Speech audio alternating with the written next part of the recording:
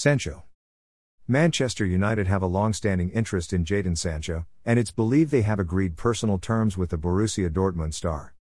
The Red Devils were keen on signing the winger last summer, but failed to meet the deadline in the €120 million asking price set by the German club. On Tuesday, The Times reported BVB have lowered their valuation to £80 million fixed fee plus £20 million in bonuses, taking the overall price of the deal to £100 million, €116 million. Lady Teens fashion store online boutique.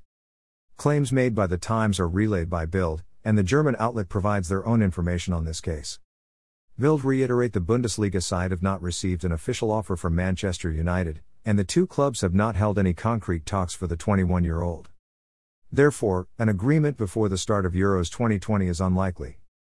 The England international has had an agreement with Ole Gunnar Solskjaer's side for a year, and it's down to the Old Trafford club to find an agreement with Dortmund.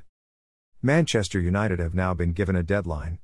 Bild state there is a clear announcement from those in charge at BVB that Sancho will be sold if there's a suitable offer before the end of July. If not, Sancho will play the 2021-22 season with Dortmund, under the orders of new coach Marco Rose. In other words, the Premier League side have time until July 31 to complete the Sancho operation. Own your dream website with DreamHost today.